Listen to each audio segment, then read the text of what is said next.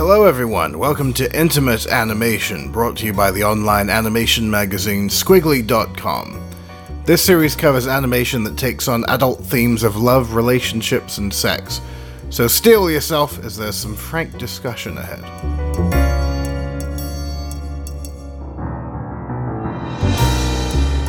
Welcome back to another episode of Intimate Animation. I'm Ben Mitchell, joined by Laura Beth Cowley. Hello, Laura. Hello. Been a little while since the last episode. We've been kind of keeping busy with the Film Club podcast. Yeah, and adjusting to the new normal. Yeah. Well, that's been going well. I think it's sort of nice to space it out a little bit. You'd think that the time would have dragged more being housebound, but I'm starting to find like it's really starting to whiz by. But yeah, I think overall we've kind of settled into something pretty workable, like, you know, works okay at the moment. It's you've got your PhD continuing and you have your setup. My life has changed not at all. Except for now I have a genuine excuse to not go to the lab. Right. Which is that we're not allowed to and it's closed. So it's not procrastination anymore, it's social responsibility. yes. Yeah. Now I'm doing good. I'm actually weirdly more productive in quarantine. Like, I've got so much more done for my PhD in the last 3 months than I have, I think, in the last year. Do you think that's because of the situation? I think it's a mix of things. I think it's partly because, like, I mean, I think I took about a month to adjust to the new thing and just stop waking up every morning panicking about, like, who's gonna die. But other than that, I think it was a mix of resignment of, like, well, I've got nowhere else to go. I have nothing else to distract me. I can't go and meet someone or go do something else. Stuck indoors with this prick. Yeah. Well, because you work and you're working very, like, you have a very, like, regimented working pattern of, like, wake up at this time, go to work, talk to each other at lunch and stuff, and occasionally I'll come and bother you with some weird YouTube video I found. But generally, you know, we keep in our separate rooms in the flat, and we're very fortunate that we're not one of those people that has, like, one room, which is also their kitchen and their living room, and then the bed, and that's it. I know some people who are doing that, and, you know, their resolve is being tested a bit. We did it initially. We worked in the same room. I think it was just a matter of... It was more hot than anything. You put us in the same room together. No, to be honest, it was more to do with, like, I didn't like feeling like you would, like, doing all the work, and I'm just there, like, scroll, stare at the ceiling. It's nice to convene at the end of the day. I mean, I also did spend about 3 months between the start of COVID and now being like, I'm just going to research folk horror. It's got nothing to do with my PhD, but fuck it. Yeah. I'm going to just plough all of my time and effort into horror and animation and wish I'd done my PhD on that. Like, I started being like, I wonder if I can do another PhD, and then a bigger part of my brain went, no, don't do it. But that's probably what I'll do at the end of this as a research project. That reminds me, actually, in the last episode we did of this, had we talked, had your film been on the TV yet? I don't think it had. No, I think it was like a month later. No. If you didn't see it, you can see it on BBC iPlayer for a while. It's going to be on for, like, the rest of the year, I think. Yeah, there's no, like, talk about whenever it's coming down or anything. Well, last time I looked, which was about a month ago, it said 11 months left. So it's going to be the better part of a year. And also a lot of the Calling the Shot films just live on there forever because I can see ones from years ago. Right. So I'm not sure if maybe the film is available on its own. I was thinking of the show it was a part of, which is called Get Animated, and it was presented by that guy who was like a film critic, I think. Yeah. Very enthusiastic fellow. It felt a bit like he missed his calling in children's television presenting. In all fairness, I'm really keen on any film critic that even acknowledges animation as a film technique. Not just, you know, and not a genre. Yeah. I'm trying to remember what his name was. Ali Plum. Yeah, he was very nice. And it was nice about my film. And that was the thing I was most worried. I was like, oh, he's going to misinterpret it. Like, I don't know how, but I feel like that's always my big fear about that film is that some... It was fine. Oh, no, he was great. Yeah. I think that I know what you mean in the sense that, think the worst of people and don't be disappointed when it's a film about what it's about. And the number of people, well, it hasn't been a huge number, but it has been 100% of the guys I've mentioned it to when I tell them what it's about, and they immediately go into the sort of, hamana. Yeah, it's kind of pathetic. God love them. For want of a better word, it's a bit like, oh, come on. I don't know what that shutdown is. And guys, like I'm not saying that to be high and mighty, because I've got plenty of stupid shutdowns of my own, but basically, I mean, the thing is, it's a film about menstruation. So the male contingent of our podcast listenership have thrown their phone across the room. Or just vomited in their mouth a bit. But it's also about witches. It is. I've become very period militant. Any excuse to say menstruation in a room, I will. Well, I don't know if your period militant suggests. I think you just have gotten really gung-ho about it. Yeah, I guess. I think it's culturally a sort of fascinating topic because for, generations, really since the beginning of time, it's just weirded dudes out and made them do all sorts of, irresponsible nonsense things. Amazing. I could quite easily do an entire podcast episode about all the weird shit I've read about periods and from anthropology and science and how they both argue with each other all the time. I'm reading that book I told you I was reading about called The Wise Wound, which is really good and really interesting, but it was written in the 70s and it's got a very clear agenda of what it's trying to get across, and sometimes it comes off as I'm not sure if that's true or accurate, but you go for it, girl and man, because it's written by a man and a woman.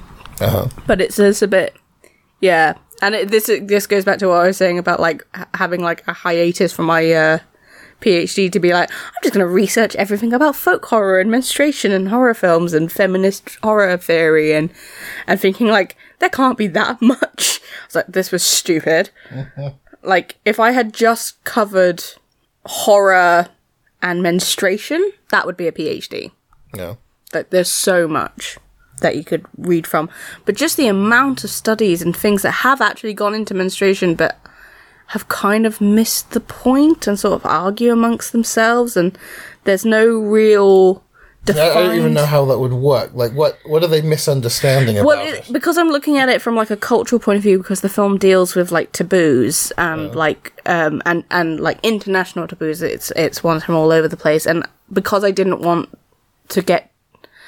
there's always a lot of research in all of my films if they're about a subject, because I hate the idea of being misinformed and then having committed it to film and then somebody that's not true, and I'm oh no, crap, now I have to live with this incorrect film. But I'm also always amazed by how many people don't research anything when they make a film and just make a film because they're well, I have a vagina, so that's research enough.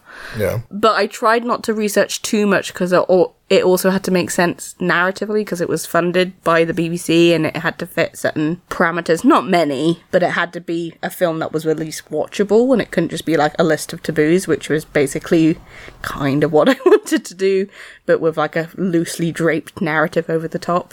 In the end, I'm trying to remember, were there any things that they got cagey about? Was there something to do with the nudity? Yeah, they were worried at one point. There's a scene where she's in the bathtub and she's naked. It's a full frontal naked scene. And she has pubic hair. And they're what the hell is that? Yeah, very manicured pubic hair, but quite a lot of pubic hair. But I think their issue was the nipples, maybe. And I think it's because they weren't sure at what point of what time of the day they were going to show this on the BBC. And I was well, she also sets fire to a bunch of villages. So I think whatever reason they're going to not show it in the daytime, her having some nips is going to be the least of our worries. And there was a little bit of discussion around... She's in the bathtub, we enter the scene and she's already in the tub. But she has a pair of underwear on the floor with some blood in it. Mm-hmm. And originally, because her underwear was originally black, I was going to have her have a pad with the blood on so that you could see it. And then someone said that they thought that was, unhygienic. And I was what do you mean? And it's well, if I was a woman on my... if I was a woman, I wouldn't put my dirty sanitary product on the floor. I was like, but Well, you're putting it back on again. Yeah, I didn't really understand it. I was like, well, if she's on her own, she's having a bath, she's having horrendous, like, mind-altering, time-shifting cramps, but weirdly they were then fine with it being directly in the underwear. So it wasn't about the blood, it was about there being a sanitary product, which I just found baffling. But it wasn't a sticking point, so I was like, okay, no sanitary product then, we'll just change the colour of the pants. And at the end of the day, the time of day that it went out was, like 11:30? 1 in the morning. The traditional time of the animation screening. So this was made as part of the Calling the Shots, is it New Creators? Yeah. And this is like a rolling thing where they have filmmakers. Yeah, is it on hold at the moment? No, they've just announced their new round and they'll have another call out soon, I think. It's more live action than animation. So I would assume that for live-action filmmakers, that's going to be tricky. It depends. I'm imagining there going to be a lot of vloggy Zoom call films made. Oh yes, we're in the era of the. But there is at least one animation film I know of in the new round, which is another UE grad. But yeah, it was a really good scheme. I really enjoyed doing it. It worked out well time-wise for me as well, which was a bonus. And actually, yeah, I'd taken some time off my my regular job, so I was able to kind of help out with it as well. Yeah, all the stars aligned at the right time for it. It was really good. Yeah. So that's an iPlayer certainly Get Animated, the special, which has a bunch of animation from various people that. Some new faces and some established talent. Ainsley Henderson and Will Anderson have some stuff on there. And your documentary's up there as well? I don't think it is anymore. Oh, is it not? They showed it just after, but that was only on iPlayer for a month. But they show that once or twice a year. Anyway. Yeah, but it's a little treat. You can't just have it up permanently. It takes the thrill out of seeing me and Steve, our big heads, talking about. It's a shame they didn't make a series of those, because I think you could definitely cover a lot more than they covered in that one documentary. That was the big immediate feedback thing that came out when that documentary was people were like, oh, it's good that they made a documentary. They missed this guy out, they missed her out, they missed this era out. They missed loads. Because it's impossible to cover everything. Also, with editing a documentary, there's a certain narrative thread that needs to be built. And certainly when they recorded mine and Steve's segments, the pitch to us was this documentary is going to be framed as a Squiggly Animation podcast. Or rather, our segment was going to be framed as a Squiggly Animation podcast. It was going to be the through line. At the end of the day, the sort of establishing it of because we actually recorded a fake welcome to the Squiggly Animation podcast. And that didn't end up in it. But we're in it, I think, for about maybe 2 or 3 minutes if you add up all the. Intercut. But then, of course, you wouldn't really want us in it for 10 minutes if that's taking, 10 minutes away from Joanna Quinn. And that, I think, makes the case more for this idea deserves a series. Yeah. Because you could get so much out of it. Sort of on the subject then, there's some quite good news that appeared recently. Yeah, that Tuca and Birdie's coming back on Adult Swim this time. Ah. Now that was, this show has kind of had a bit of a lifespan over the course of this series of the podcast. There's a show that we were really singing from the rooftops about, and then it was just cancelled. That was so weird. It was suspiciously weird. Actually, it wasn't that weird. I remember my thoughts on this at the time was that... Shut up, stop agreeing with me. I remember my theory, my point on that at the time was that, when it was cancelled, everyone just sort of came out of nowhere oh no, Tuca and Birdie, this is a travesty. Oh, what assholes. It's just because it's girl-led, blah, blah, blah, blah. And there was a lot of oh no. But I was like, where the hell were any of you people when we were talking about it? Because no one seemed to give a crap about Tuca and Birdie when it was actually happening. Yeah, people weren't super vocal about it at the time. And when people did kind of admit to liking it, they almost felt like this need to explain it away. I think certainly it didn't have nearly the backing from Netflix that other shows do. Anyway, it's good news that Adult Swim are taking a punt on it, giving it another go. I think that, as it came to the end of its first season, it was sort of, it felt like it had found its sea legs a bit. And the first couple of episodes, you know, people talk about it being a hard watch. And I think that the first couple of episodes are a little bit overwhelming. And I think that also, going back to like Netflix and the marketing for it, I don't think they set it up to fail, but I don't think that they were very clever about picking the materials to promote it. They tended to veer on the side of like clips that showcased the most frenetic scenario, like the really high intense energy scenes. And it gives you the sense that, oh, this show is just on full throttle. It's super caffeinated. And that's the bits of the show that are probably about half the first series to get over, is just how shrill Tuca is constantly. And how whiny Birdie is constantly. We're really selling it. And but they are. It's just them trying to get the character across, because it's a show that has many layers, and that's the first layer of their character, is that Bertie is the neurotic one, and Tuca is like the carefree but kind of loud, obnoxious one.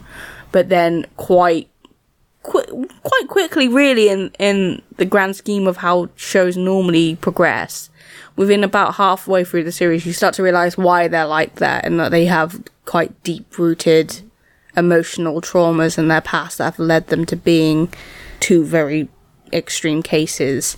And it deals with a lot of things really early, and that's rare. In Variety.com, an article, Lisa Hanwalt is quoted as saying, "I've been a fan of Adult Swim shows since my teens, so I'm thrilled to bring my beloved fowl to the party and be a new voice for a fresh decade of absurd, irreverent, yet heartwarming adult animation." Anyway, who knows, maybe the second season will give it the extra sets of eyeballs it needs to really kind of find its footing and get a proper audience for it. Because that's the thing, like, even though there wasn't a lot of vocalization while it was on, when it did get cancelled, there was a lot of, you could tell people were pissed off. Yeah. I think people just now, because of how Netflix is, you just assume they'll just keep pumping it out. And the fact that they would cancel, because I've never known them really cancel something mid-flow. No, because, well, I think they have cancelled a lot of stuff, but we don't hear about it. And I wouldn't have heard about this show if I didn't follow her, because I interviewed Lisa Hanawalt for Squiggly when she was working on BoJack 5 years ago, maybe. And all of the stuff I saw about this new show coming out was from her Twitter. Well, good luck to Tuca and Bertie for season 2. I guess we'll try and... We'll definitely watch. What else has been going on? There's that new film by Disney called Out. It's an interesting thing. There's Spark Shorts scheme, and there's a similar thing going on with Disney at the moment that's... what's it called? Short Circuit, which... presents itself as experimental film. Now, Experimental within the wheelhouse of... Yeah, there are no singing and dancing animals in them, except for the ones where there are. And they're nice films. We're going to talk about them in much more detail in the next Squiggly Animation podcast. I think we have some of the directors. So maybe we should talk more about, with this film, the reaction we've seen to it because of the thematics. Yeah, well, I'm just I'm just bringing this up as there are these strands coming from the Disney camps of short form content to go with, I think, the Disney Plus streaming service primarily. But also, it's an applaudable enough initiative for people who are lucky enough to, or, fortunate enough, or hard-working enough to have actually ended up working at Disney. Skilled enough. Yeah. That then there are these opportunities within where they can, work on creative ideas. Whether or not every one of them has a potential Oscar winner in their pocket, that doesn't matter. That's the same with anything. If, No. I mean, I assume it's always everyone who works in a big studio's goal who gets money internally to make a short film is to win awards, but it's not, it's just not possible for them all to win if they're all going to come out in the same year, but it hedges their bets. Yeah. It's more than the one film they would normally have a year. Yeah. So anyway, one of these Pixar Spark Shorts is called Out, and it's been getting some press. I think it just started streaming on Disney Plus. It's been getting some press for being, I guess, the first Pixar-related product that has not hid its gay characters in the background. Predominantly on a gay character, because there have been a couple of gay Easter eggs. Yeah, allusions to alternative lifestyles. The most recent one being Onward, with one of the female cops who is a Cyclops who refers to having a girlfriend. Yeah, so everything has to be mentioned very briefly in passing, or it's sort of up to interpretation. And is it in Finding Dory? There's like a same-sex couple who are like putting something into a car. Yeah, it's, during a montage. It's like really, but also you could technically read it as like they're just friends. Yeah, that's the... Or brother and, brothers or sisters or... It's had this air of, to me, playing it safe. Oh, so safe. So vanilla. In a way that's just sort of depressing. Like, I think the angle they'd like people to go with is, oh, look how progressive they're being. Oh, look at the way they just kind of slide this in because that's what life is. And the sliding it in makes it feel like it needs to be surreptitious. And it's like a very old school approach to LGBT equality, which was like my grandmother's generation of like, they're gay, but that's okay. We're not going to talk about it. Like, it's fine, but we don't talk about it. Yeah. And that has always been like the kind of Disney approach. It's like, they could be gay. We're not saying they're not, but we're also not going to categorically say that they are. Yeah, Mum and Dad are very supportive of your choice, just don't tell our church friends. Yeah. The thing is, when you are a giant behemoth, there's probably an incentive to keep the dickwads happy as well, because their money is just as green. So we'll get back to that in a minute. Now, have you seen anything of this film? I've seen the trailer and I've read a couple of articles about it. Okay. So I kind of feel like the film is sort of second to what it represents. Because people are saying that they really love the film, they find it very touching, that they think the animation is great, that it's beautifully rendered. I think, in technical terms, you can't really fault any of what's coming out. Actually, what did you glean from the trailer as far as what it's about?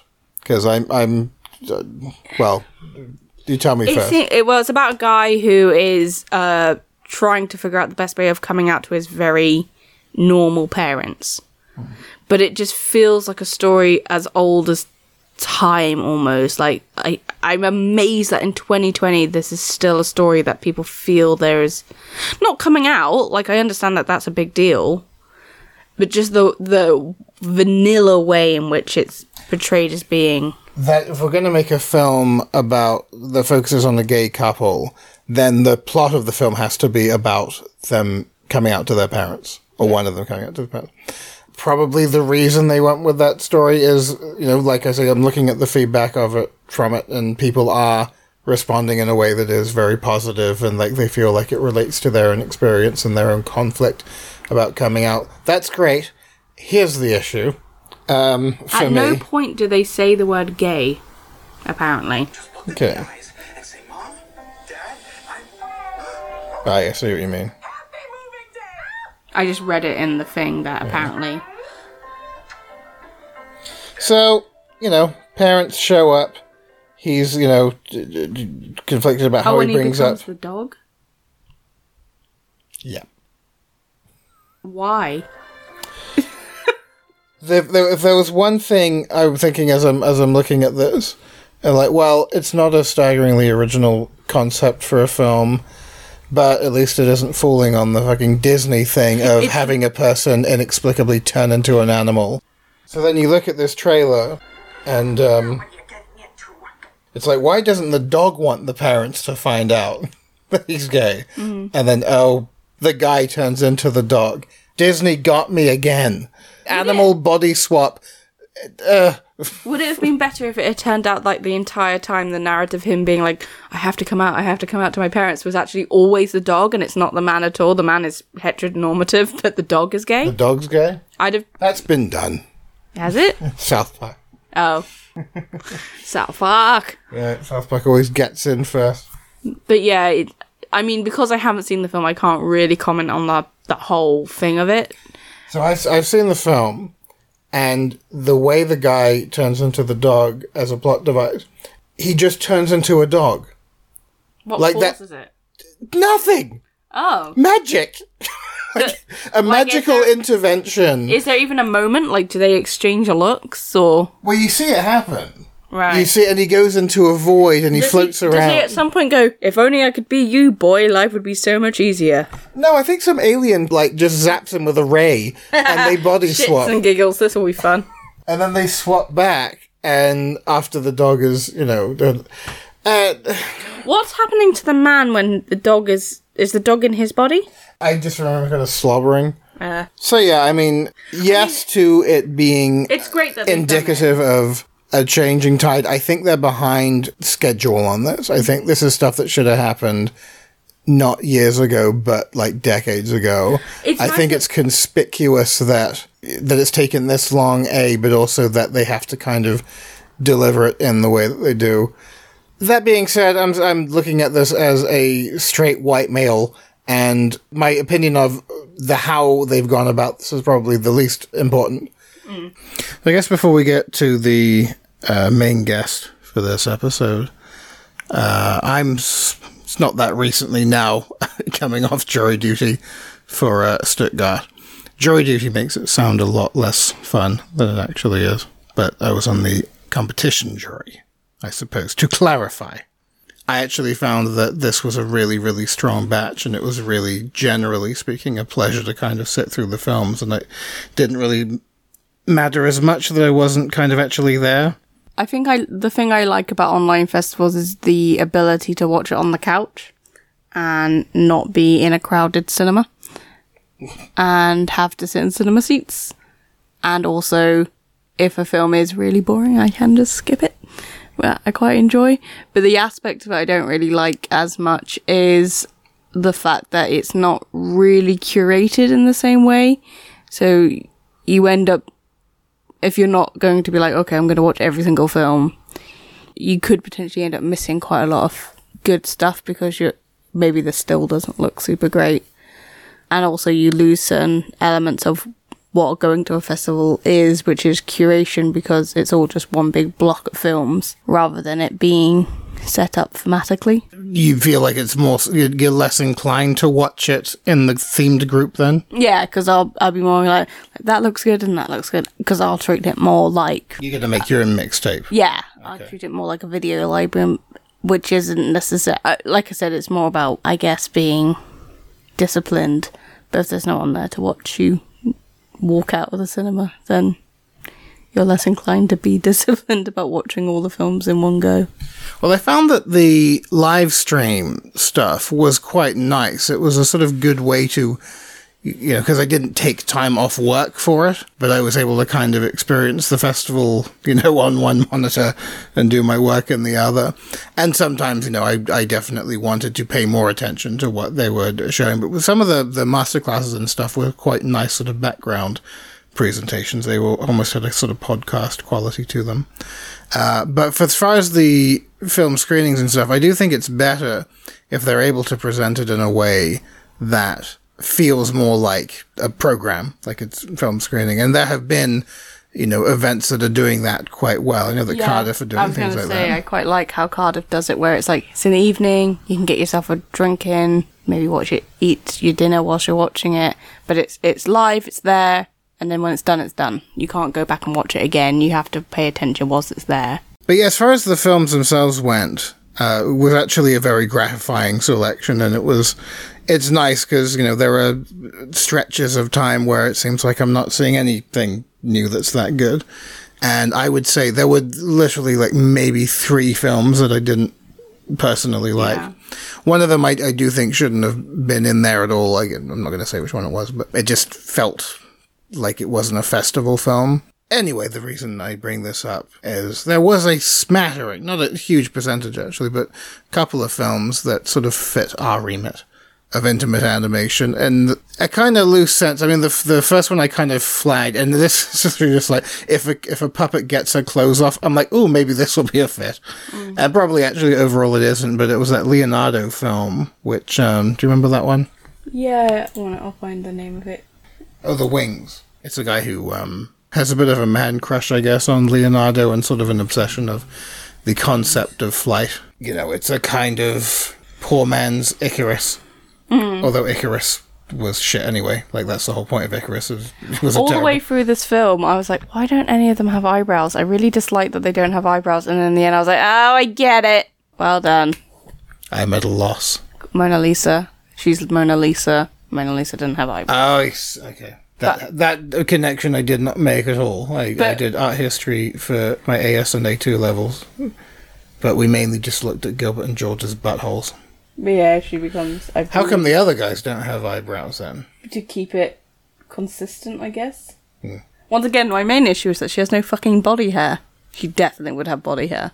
Well, maybe the Mona Lisa didn't. Maybe the Mona Lisa, as well as not having eyebrows... Had alopecia from the head down. Exactly. So yeah, it's a guy who, in his sort of obsession, is neglecting the needs of his wife. And she ends up succeeding, I guess, where he fails. The other thing that slightly annoyed me about this film is that when she's rolling around on the hula hoop, Yeah. Her hands are on the outside, but that would mean that when she's rolling onto her fingers. Oh, ow, yeah. And because when you have these kind of things in clown, like in circuses... And it's taking your entire body weight. Yeah. And both of theirs, on both of their hands. And in circuses, they have handles. Yeah. So that, you don't break all your fingers off when you do a full rotation. I like the sequence, though, just watching this scene with him. Yeah, it's really lovely, and I think it's probably one of those things that's like, no one will notice, I will. Always assume, stop-motion people, that if there's a slight error or inconsistency, Laura Beth will find it. I really actually like the puppetry in general and the production design. Like, it's a little goofy, but it's sort of charming enough. The story... But what I found interesting was this director... His previous film was really depressing. What was his previous film? It was called The Master, and it was about the dachshund and the monkey that lived together. Oh, that was wonderful. Yeah. I really loved that. It wasn't like this film at all. No, this is very cartoony almost in comparison. Yeah. Anyway, this was directed by Rehoutent. It's one to maybe keep your eyes open for. Anyway, it was one that I kind of flagged. Estonian, maybe? Another film, and we'll just sort of go into this one briefly because we're going to actually be covering it on the site fairly soon. It's called Symbiosis. And you quite like this one, didn't you? Yeah, it's really pretty. It's a film that I kept watching and being like, oh, I don't... Because it's got quite a combination of styles, because it's got a bit of live action footage sort of edited in, a bit of collage, a bit of what seems like rotoscoping, and there were points in which I was like, I'm not sure if I like this, and then it would come back and be like, oh no, wait, yeah, I do. Mm-hmm. But really it's the story and the theme of the film I really like. I like how the female protagonist sort of handles her situation. So she's kind of a bit jealous or suspicious of her. It's a woman whose husband, it turns out it's a husband, they're married, is having multiple affairs, and so she starts tracking them all down, and then rather than her jealousy sort of turns into kind of curiosity as to who all these women are, and what their deal is, and what I guess her husband finds attractive about them. So she ends up kind of diving into a world she might not have otherwise. See, this one I think sort of in a more understated way, it eventually kind of gets to the sort of themes of desire and sexuality and sensuality, and the role I think that plays in, sexual and romantic jealousy. But then kind of seems like her attentions get diverted. I think she sort of becomes awakened by the various other women who have a far more liberal feeling towards them and are just a lot more comfortable in themselves, and I think by following them and finding out about them and sort of experimenting with aspects of their personality, she sort of finds herself and finds comfort in her own skin. Mm-hmm. Yeah, this one, a bit of a divisive visual style with this one as well. It reminds me again of an Estonian director whose name escapes me. I could probably find it out. In some shots, and in other shots, it changes quite a lot. Yeah, it almost seems like there are certain shots where I almost feel like, oh, it's a shame the whole film doesn't. Yeah, it's very experimental's the wrong word, but it's a mashup of things. Yeah. Which is it's very illustrative. Like, it has a very design, illustration drive to it. Yeah. I actually watched her older film today as well, her previous film, and that's a little bit more consistent within itself. Yeah. But once again, it's all drawn and it's all very textural and very hand-drawn looking. But it still uses quite a lot of different types of brushes and materials. So it's like charcoal and paper and crayon and pencil and... Yeah, the guy that it reminds me of a little bit is this guy. His name's Caspar Jancis. Do you remember this one? Yeah. It kind You of... see what I mean? It's the kind of way she structures people a little bit, I think. Like, Yeah. with overly long limbs. It's a very Estonian look to the character design. Yeah. He actually had a film in Stuttgart that was a bit different. It didn't look like this film, but it's called Cosmonaut. And I guess it's the film he's doing at the moment, but it's not really. It also slightly reminds me of very early Julie Potts stuff when she was still at Kingston. Yeah. That kind of like color. Like I say, it's very trendy illustration-y. But it's this kind of like not quite 100% accurate rendering of Like animal forms and but it doesn't matter because you know. I mean, you know what's going on. And it's a not stylistic. and it's not about accuracy, it's about feeling. Yeah. That I definitely got a strong this sense scene. of. The Like sushi scene is gorgeous. Yeah. Just like from a design point, just the fact that all the women are such strong colour silhouettes. Yeah. And the tiny So little to sort of vagina describe the sushis. shot we've kind of landed on, these very Pudenda-esque sushi rolls and what are they, like dumplings with women draped over them? No, they're sushi. They're nigiri. Okay. And then there's these bits which are just collaged bits of actual moths. So yeah, there'll be an interview with the director, I think, coming to the site soon. What's her name? Nadja Andruseth. Cool. So keep your eyes open for that. Another film from Stuttgart that is worth mentioning. This was one that it's quite hideous. It's aggressively... Yeah, but that's sort of the point. It's called Just a Guy. And this was how I learned that Richard Ramirez was real and wasn't a character from American. I thought they made him up for the show. I mean, he's not even Richard Ramirez in the show. He's based heavily on him, but it's not him. Oh, I thought it was him. No, it's really strongly him, but I don't think Because the actor looks just like him. He's got the eyes. I'm going to double check. Well, then, assuming we're thinking of the same character. Yeah. The quite handsome serial killer. And basically Night Stalker. Yeah, Nightcrawlers is Always Sunny. Basically, this is a film about the, I guess, sexual desirability of serial killers. I think it's 3 case studies. Or maybe 2. I'm not sure actually how... 3. Well, I was a little confused as to exactly how into it the director herself got. Oh, no, wait. You were right. It is actually Richard Ramirez that it is actually meant to be him. He is the character, right? Yeah. So, swarthy, handsome psychopath, basically. I think because in my head I was like, yeah. I don't think anyone apart from you and me watched American Horror Story 1984, so they don't even know what we're talking about. But yeah, this is the guy, and this is the guy he's based off. Yeah, no, he looks just like him. They got amazing casting. Some theatre of the mind for you people. Yeah. If you Google American Horror Story Richard Ramirez, you'll see what we're talking about. Anywho, I wasn't entirely sure if... Because the director did mention correspondence with him.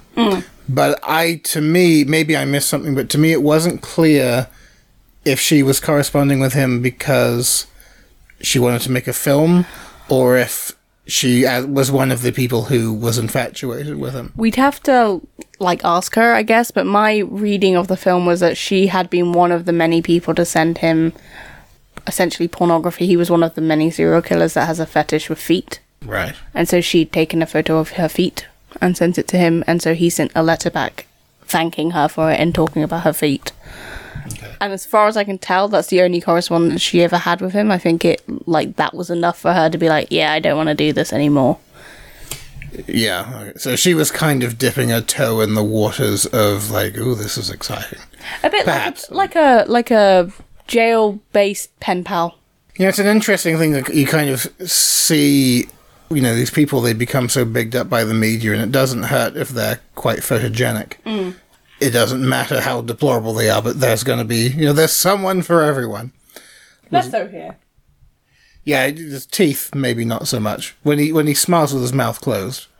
I mean, the fact that he's not hideous helps, but with serial killers and the women who date them or the people who want to, I don't think it has much to do with their visual appeal. It's got more to do with their power and some sort of messed up feelings of eroticism. Yeah. So anyway, this film kind of delves into that, but the animation style is quite something. It's a mix of, I think, quite... Like, if you look at the performance, I don't actually fault the acting you're getting out of these puppets, but the compositing and the grading and the design elements are a bombardment of ugliness. It's very acidic.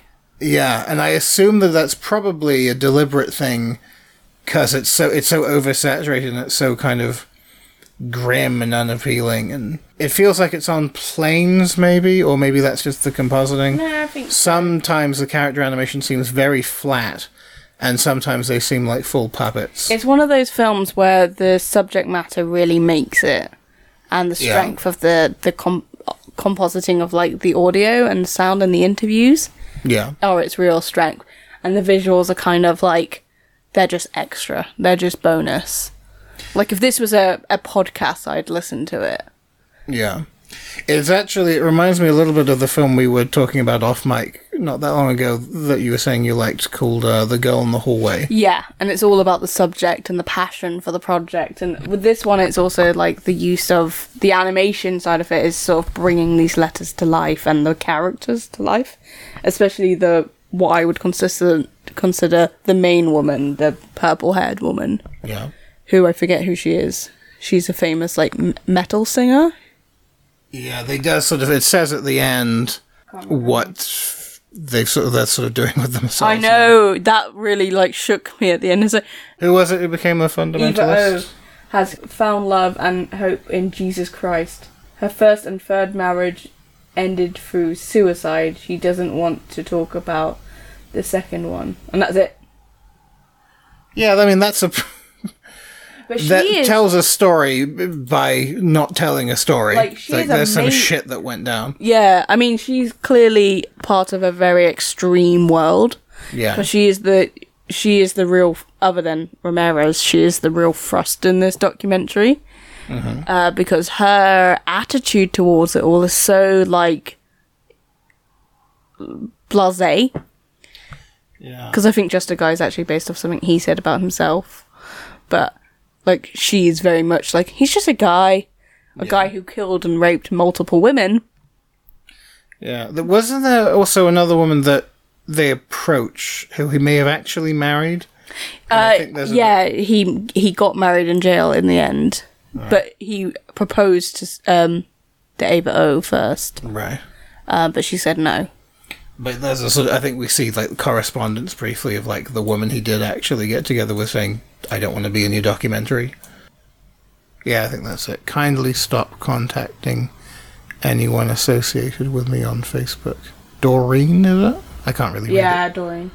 This is such a crazy thing to make a documentary about, because, I mean, it's very clickbaitable and it's very interesting, and I have always been very interested in documentaries and anything to do with true crime and serial killers. Ramirez not being one I'm that interested in or hugely aware of. I know him and I know his face, but I don't know much more about him. He's not in your top 5. Yeah. But I've always been really intrigued by the people who contact men on death row, serial killers, like fangirls of serial killers who... because just the idea that they would have my address... yeah. Really freaks me out. Like, why would you want that? Like, and sometimes they have families and it's, I feel like you have to be a very specific type of person. And also the way in which this girl presumably had to, because she, if that letter is true and she did send photos, so she was kind of involved, and I think there's probably Facebook groups and social groups for Ramirez, which she sort of shows at the end a bit like a Facebook group that sort of talks about him and his sexual nature, and that's probably where they came across the two people that are involved in the documentary. But also part of it may be down to youth or boredom or their own personal lives being slightly upended and for some reason becoming obsessed or interested in this serial killer. So it's really interesting film. It's well worth a watch, but I do but question the ethics of things, especially like this, where she's tried to contact his wife. Yeah. And presumably friends of hers to try and get in contact with her. Because, it might be one of the things where she did marry him and then regretted it, or is perfectly happy with it, but it's her own business and he's her husband and that's the end of it, as far as she's concerned. I think he's dead now, but... So yeah, that was an interesting one. The director is Shoko Hara. Might still be doing the rounds. It is unfortunate because now we can't really sort of point people in the direction of where you can see this film next, because if it's not online, you probably won't for a while. So, I don't know.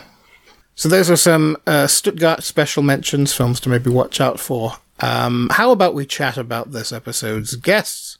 We're going to be talking with David Stumpf and Michaela Mihaly.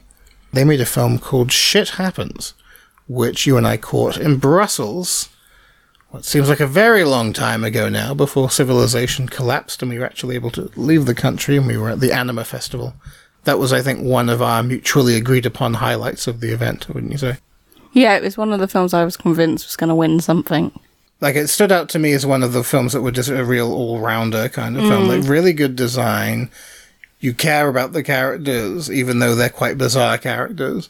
Doesn't overstay its welcome. It has, a really strong hold on its subject matter.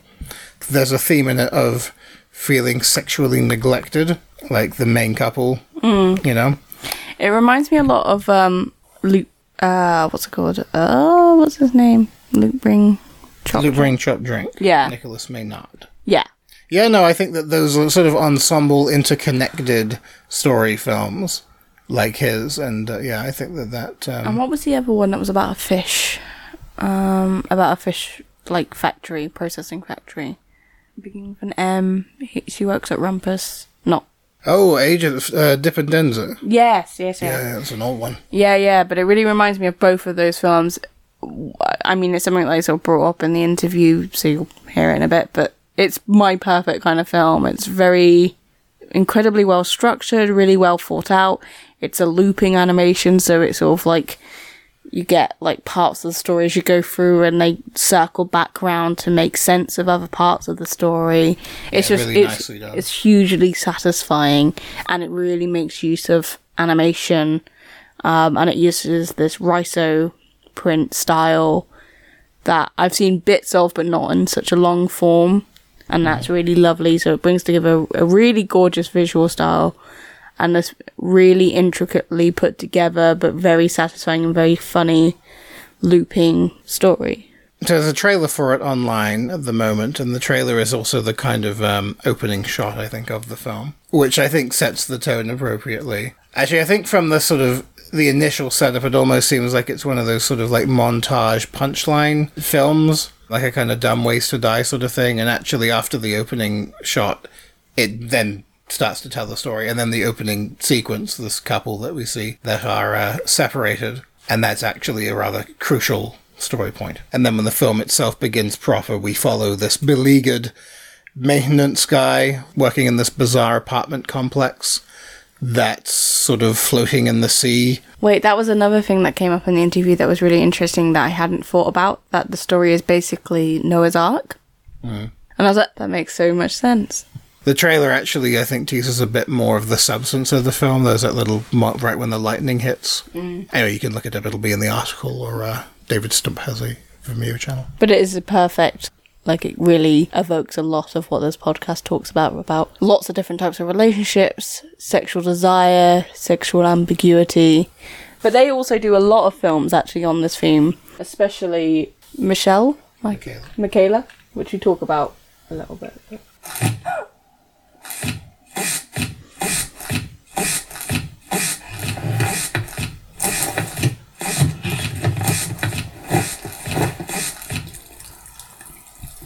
So this film, Happy Valentine, and it's like balloon animals eroticism.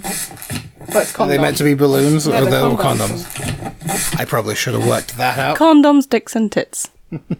Yeah, and so classy, it's too. Fun, endearing animation. Yeah, it's a little web card. Did he say it was more her? Because this is his. Yeah, I video. am trying to get to her. She has a lot of... but they also work together on all of these as well. Right. Like, most of these. So she did this soup animation a long time ago as well. That I have had as a favourite for years, it feels like. That's a good one. Food. Yeah. But he did the post-production on it. You just want to hug them, don't you? They're really satisfying characters. She's a really great character designer. Yeah. No, you're right. They are very appealing. The reason I like both of their work, but their way of handling and tackling relationships and feelings and emotions and sexual stuff, is that it's really with this sense of fun and humour and almost childlike quality of it just being something lovely. Cool. Shall we hear from Michaela Mihaly and David Stumpf? Yes. Can you start by telling me how you both met? We were studying together, like, in 2 different schools, actually. Like, we met in Bratislava. It's the capital of Slovakia. There is Academy of Performing Arts, and we both studied animation there. I was 1 year younger. Yeah, 1 year below me, and I was like... And then, we met, and we started to do something together, some small stuff. And then basically we moved to Prague, where we studied animation again. So, yeah. Yeah, at FAMU. At FAMU. So I went first to Prague to study here, and then David came later 1 year to later. join me. Yeah, so this is how we kind of started to talk together about stuff and also like working a bit. Was the Prague course like a master's? For me, not. I started from the beginning because I felt like it's a new school and it's such a nice thing to attend classes with other people from the beginning. But and also I didn't finish my bachelor in Bratislava because I didn't finish the film. And so that's why I just went for bachelor again. And that since I'm finished my bachelor in Bratislava, I went like immediately to master degree in Prague. Yeah. Like this film was like master film of mine. Okay. But we were able to both work on it. So yeah. So you've worked on like a fair few projects together before this one. What are the benefits that you find working together, and what issues arise from that? I think it was like, for us, we have like different skill sets, and so we can use like both of it, and when we combine it, it makes I think the work much better, or as we think that it's much better. And also it's like we were less scared to do stuff, like to start some new projects, or like to attend some pitching forums, or like we were like two of us in it, so it was less scary for us to do, I don't know, anything. And I don't know, do you have something? Yeah, it's like it seems that when we combine like our like abilities, which are a bit different, it seems like we can achieve like more complex things, like since I'm like focusing more on animation, post-production, and Michael is focusing like on design, illustration. Yeah, when we combine it, and also it's like we like talk about these things a lot, so that means that we can like intersect with each other like better. Like when Micha designing something, she's thinking about like how I will be animating it, and we're discussing it a lot. So that's it's good system to come up with some complex solutions for stuff. Yeah. Both your like work together and separately is quite like bold in terms of the visuals. What visual influences do you have? I think we kind of try to follow like illustration and graphic design and like a lot of I don't know, it's something that really interests us. And also I kind of or we started to do these things that, or like not started to do, but like the thing that interests us is like the to create like a contrast between like very colorful and maybe sometimes a bit naive looking visual with like a bit of bold or somehow to opening up some sexual themes, or like more like adult stuff in the themes, and like visually to make it a bit I don't know, like colorful. They look a bit like children's books almost. Yeah. So it's like this contrast is really I don't know, like something that I really like to do, and we try to find references or like color palettes or like visual influences like anywhere, but mostly like in illustration and in like contemporary graphic design or something like. Yeah, this film was like really inspired by risograph printing, and it's actually like backgrounds are done in like it's printed, so it's like some contemporary approach for like many of illustration to use like risographs, because it gets you are getting like this really nice like organic feeling to drawings. So yeah, this was like after 2 years of development, the style, this risograph thing came up, and yeah, we decided to go with this way. So yeah.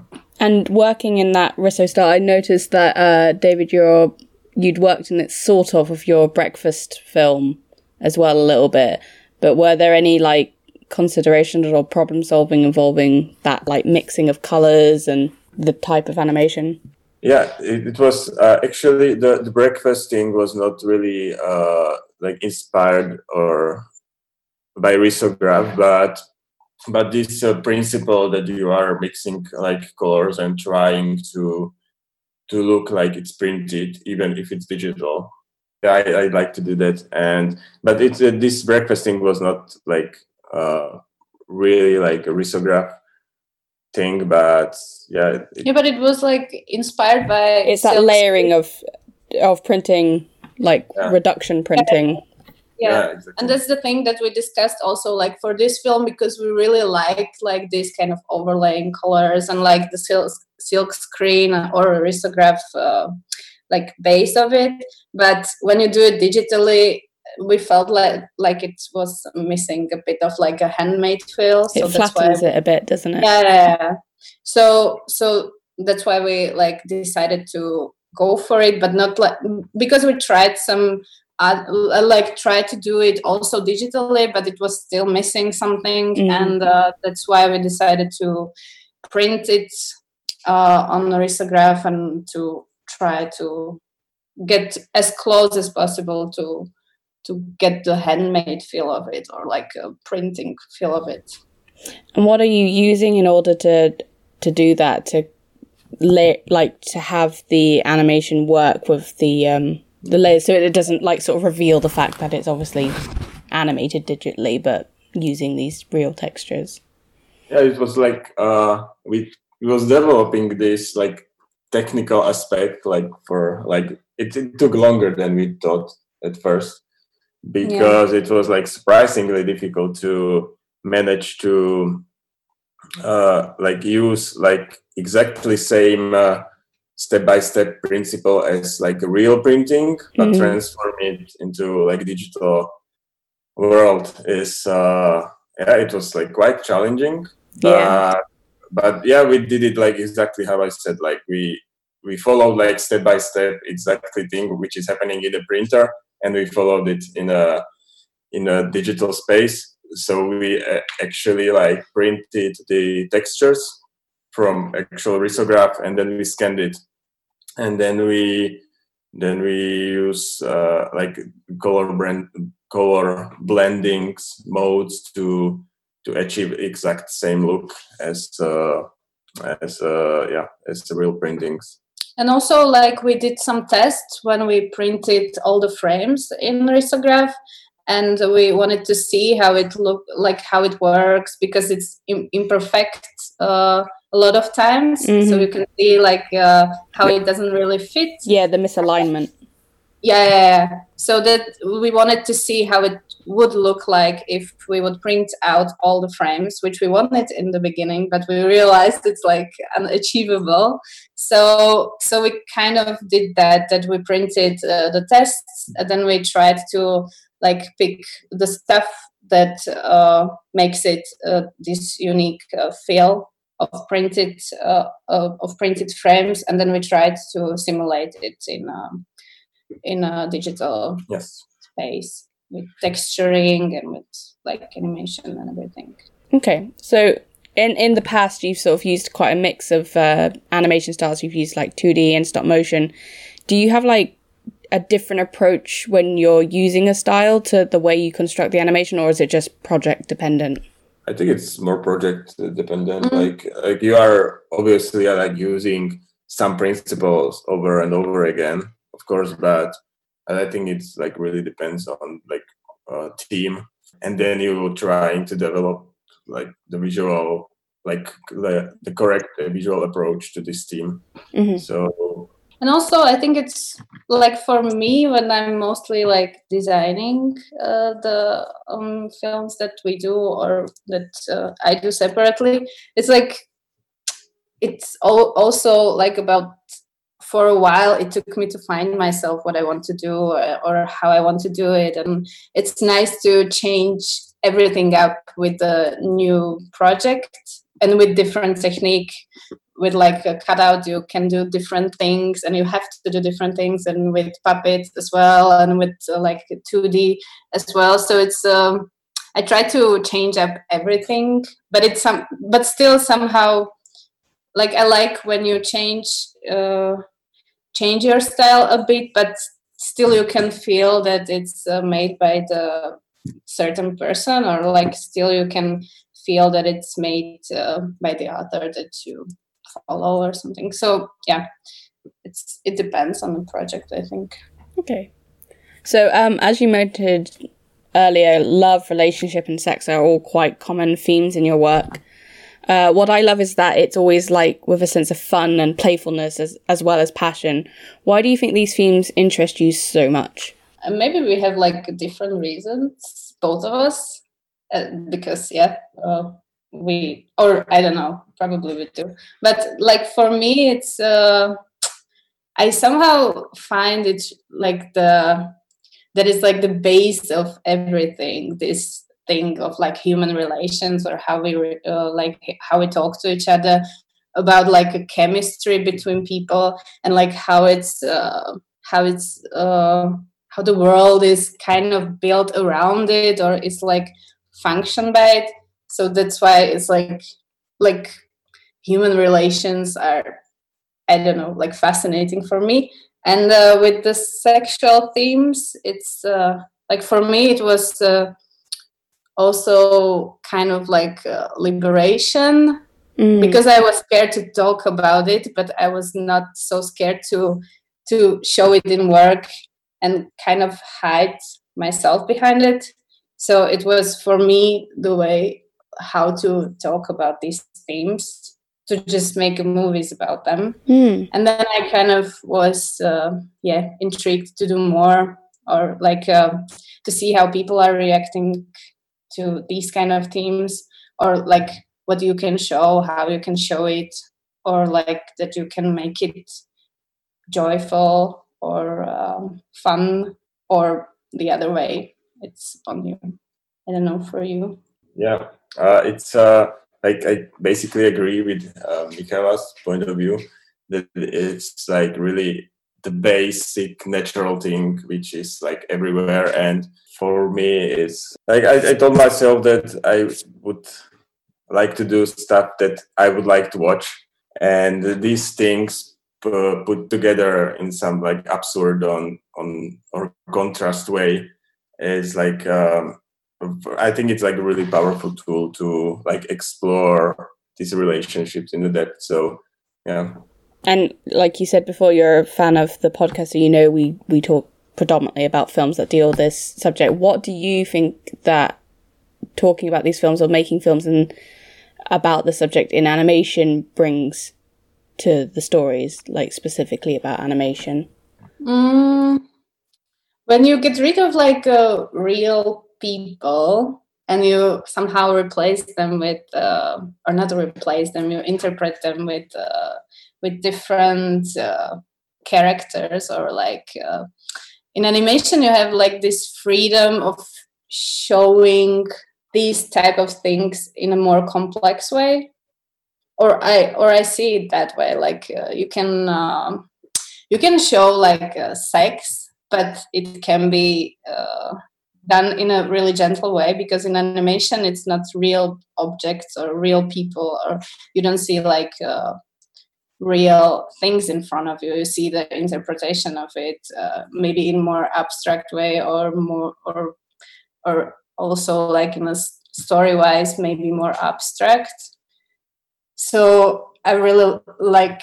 I also enjoy these themes in live action, but I feel that in animation they are interpreted more in a like in a joyful way, or I don't know, like it's more poetic. It's more fun to watch, and it's more poetic sometimes.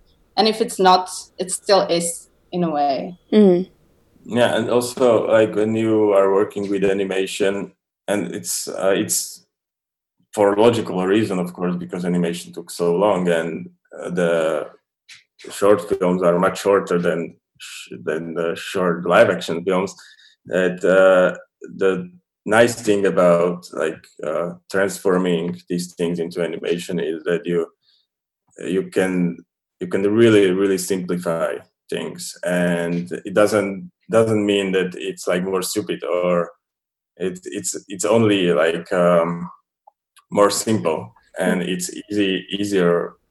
I mean, for me, and I can imagine that for many people and audiences as well, that it's like more simple to understand complex things when you are showing into animation. It has to be like clever written and clever shown, but you can like really explain like complex things in like really simple ideas, and this is really really great thing about animation. So your new film also utilizes these themes. I really love the way the narrative sort of loops and weaves, and the viewpoints sort of, it's almost like a kind of modern Shakespeare film. Like the kind of treachery and the backstabbing and the like secret like love children. And it's like a really truly like exemplary short film in terms of not just style but structure as well. Like it will be a film I will always, like, once it's live, I will send to every student. Can you tell me a little bit about how the story came about and how you, like, where the characters came from? So the story, it's like really, we started to kind of think about it, or the base of it was still in Bratislava. And it was supposed to be my bachelor movie like 7 years ago, or it was around 7 years. But the themes were kind of there, but the part with the ark, or like that it's the like this story of Noah and the biblical adaptation, it wasn't there. It was more about like. It was inspired by like living in small closed spaces, because we grew up in here in Slovakia, in Czech. It's quite common to live in these huge buildings with a lot of people inside who shouldn't be together or living next to each other, and how it kind of provokes a lot of different interaction or strange relationships. So it was like the base of it, and then we started. It was like a teacher at school. He proposed that maybe it would be interesting to see it as an adaptation of Noah's Ark, or to try to make a contemporary way how to do it. And then we started to work together on it, and then we kind of needed to somehow show it through just few characters. So we kind of knew that there would be a main character of Noah, his wife. Yeah, we didn't know his wife. Or we didn't know No, about? at first, no. We was just okay. we had like this base of a biblical story, and we knew that we want to make like contemporary adaptation of like a really, really old story, and great story, by the way, and like really complex story and simple story. So it was like perfect for animation. And so then we knew about Noah, of course. Yeah, we knew that we wanted him to destroy the ship, and so we were trying to like came up with other characters that would move like this whole story into like more contemporary setup. So we came up with a wife, and we came up with like Widow of the Deer, which was for us, because we knew we want to make like this time shifting thing that time is not really straightforward in this film. So we knew that, and that's why we were trying to find the characters which could act good in this setup. Yeah, and also we wanted to like the setup, the theme of like a frustration, and for all the characters there's like a different reason for frustration, kind of, for all of them.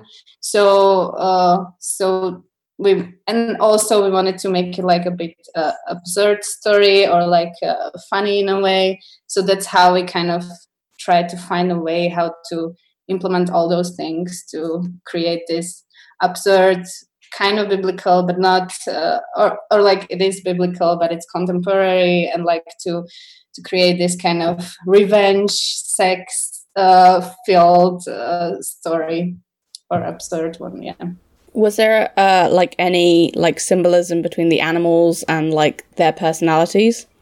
Yeah, we started with that, and also we wanted to create this put there this idea that people are acting a bit of like animals, and also like animals are acting like a people. So there is like this, they are intertwined in a way, and we wanted to kind of come from like old stories about different characters of animals, but then we also wanted that the animals would feel like not human beings, like a beings, like a contemporary, not people but animal people. Yeah, it was like the base idea of the film was that trying to find a border between when the like rational thinking ends and how to say it, not emotions but instincts start. So rational thinking ends and instinct starts, and we wanted to find this border. And actually, like every character in our film has this border, but every character has it in like the different. Every character could take like some amount of shit happen to him. So every character can have only some amount of bad they all have their level. Happen to him, and you have the levels, and that's the thing, or that's the relation between animals and the human beings. That human beings are like, often they are not really rational thinking; they are thinking with emotions, and that is when it could fall apart, like literally everything, as we shown in the film. So yeah, that was the idea. Great. How have you found the response to the film, and were you able to go to many screenings before this all occurred? We were quite lucky to it was like before the lockdown happened. We were able to have a premiere in Venice, and then to visit Sundance, and then Clermont-Ferrand. And after it happened, so we were quite lucky that we could go to the US and to see it there, which for like South by Southwest Festival, it didn't happen, which is really sad. But I think the response was quite nice. It really depends on the country. Really? Where you are showing it, like some audiences are more conservative, or you can tell, like not only from like when people are coming to you and talk to you about the film, but you can tell also when you are sitting in the audience that how they are like reacting like directly to the film. Any specifics? And it's different in every country. I think in US it's we were quite surprised that people are really like reacting to like almost anything in the cinema, which we are used more for like European audiences, which are I think open as well. But in US we felt like it's really like if they laugh like really hard, and if someone if they or it didn't happen to us because but we felt like this immediate reaction in US, which we in Europe we felt that it's a bit different, but in Europe, even in European countries, it's there is difference between Belgium and there is difference between Czech, and there is difference between I don't know England or something. So yeah, it's fun to watch how the people are reacting. But in general, I think the feedback is like really good, and we are super happy about it. Yeah, I understand like that the length of the film and its production were kind of like a bit of a saga. So you sort of started it when you were in school, and then you ended up getting some development funding, and then you ended up going through some co-productions through MIFA. Mm-hmm. What caused this kind of like need for like stepping up production, and how did that affect the production, and how did you both or individually deal with that kind of stop-start? It was like because we started to work on this film when we were like 1 year off the school, both of us. So it was between schools. You can say like Michaela was already in Prague, but she moved for a year back to Slovakia, and then we started it, and I was in between schools. So it started as non-school film. And so we, since we wanted to get some fundings for development, we asked our friend producer.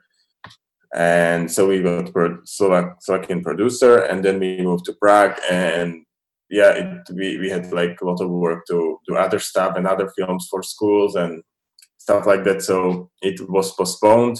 But also we made arrangement with Michaela Pavlatova, which is head of animation department there, that we can make this as a school project. So school came in as a co-producer as well, and then we got selected to MIFA at Annecy, so we pitched it, and we got French co-production.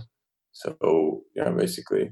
And also like besides like working on it, we wanted also to work on like to make it like a semi-professional film, which is kind of common at FAMU nowadays, which is really nice that you can also it's still a student film, but you can try like how it is like in a real like in a professional world, like how what does it take to produce a movie, or like to work on a movie with like a real producer, or like to how is it to ask a funding, and we wanted to learn that, and it was like such a really great experience to get that firsthand, because it's like to how is it to like work with the producer, work with the co-producer, how is it to have a part of production in France, or like all of those things that you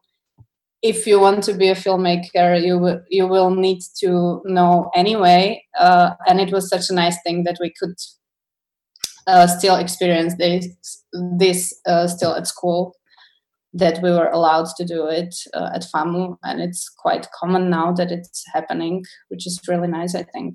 And also we wanted to we got some fundings, and later we got some co-production with friends, but we also wanted to make this film as much as we can, like by two of us. So that means we didn't want to, I don't know, rent the studio and get animation there or stuff like that. So we ended up with Michael doing design and I'm doing animation and post-production. And we are both writers and directors. And from France, we got music and sound, post-production, and also mastering. It was partly France and partly in Slovakia. So we knew we wanted to work these things out. Like we want to make most of the film by two of us, because it's like still student film. So we didn't want to, hire some, I don't know, some big studio to do it or something. Yeah.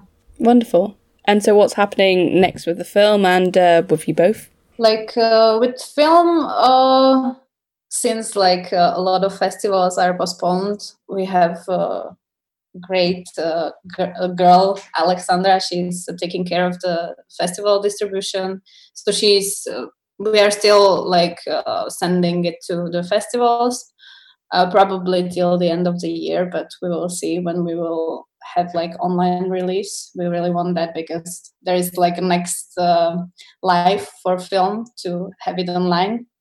And with us, I'm working or starting to work on my bachelor film, because this was like a master of David, and I'm still at the bachelor, so I will, I have to make this, and David will be animating it or helping with it. And also we are doing some commissions right now, like we are making visuals for Anifilm. It's like festival of animated film in Czech Republic, but it was moved to autumn. Yeah. So we're still working on it, and a few other things like we were doing during the quarantine, we were doing like online gallery for Slovak and Czech illustrators and animators.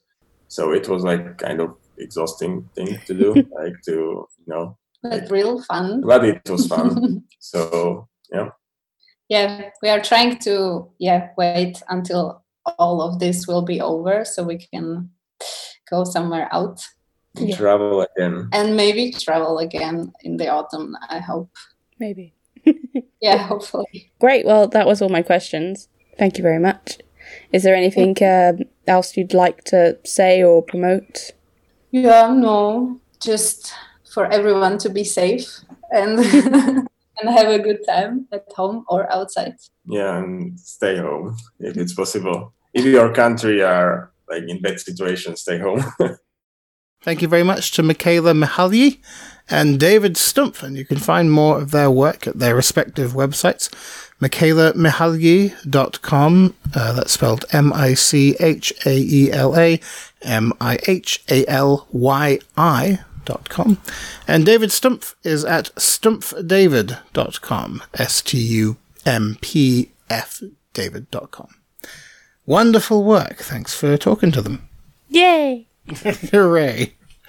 Not a whole bunch else to report. I think we mentioned some stuff that's coming up on the site soon. Keep your eyes open for that. Not going to any festivals anytime soon. We're going to be, I guess, virtually attending Annecy. So, if that yields any exciting new films, we'll be sure. If you see us on some sort of group Zoom, say hi. I mean, there's going to be some general Annecy coverage. One thing I did notice, interestingly, for some reason, as of last week, remember a few episodes ago on this podcast we talked about a film called Tabuk? Yes. With Dario Van Vrie, the director. It's one of the, I think Tundi produced it. That film, somehow the gods of YouTube algorithms have sort of put it front and center, and that has, within a week or so, been just ramping up views, and it's nearly at 1 million now. Wow. So congratulations to Studio Pupil. Let me just see. That's amazing. Yeah. Isn't it weird how it can happen when it's a film that's already been out for a while as well? Yeah, it was about 2 years ago. Yeah, it's strange how they just... Did it get featured in an article? At the time of recording, 857,000 views. Sweet baby Wonderful Jesus. stuff. And people are generally enjoying it. The like-to-dislike ratio is very strong. Good stuff. I assume it's probably nothing to do with YouTube's algorithm, but our golden touch from having them on the podcast. No other immediate news coming to mind. Keep your eyes on Squiggly. We're on social media in full yet again. Thankfully, we're on Twitter at Squiggly, Facebook.com/Squiggly Magazine, and Instagram, we're at Squiggly Animation. Follow us on all of them because we've got lots of exciting things to continue to show you. We're going to be resuming the Film Club podcast again, I think, soon. And yeah, all our other business as usual. So get involved. Say hello. Follow us. I demand it. So until next time, I've been Ben Mitchell. I'm at Ben L. Mitchell on Twitter. You have been Laura Beth Cowley. Yes. At LB Cowley on Twitter. Sure. But you don't really use Twitter. What's a better site? Instagram, probably. And that's LB Yellow. It'll be yellow on Instagram. If you want to keep up to speed with what we're up to. Until next time, happy intimate animating. Bye-bye. Bye-bye.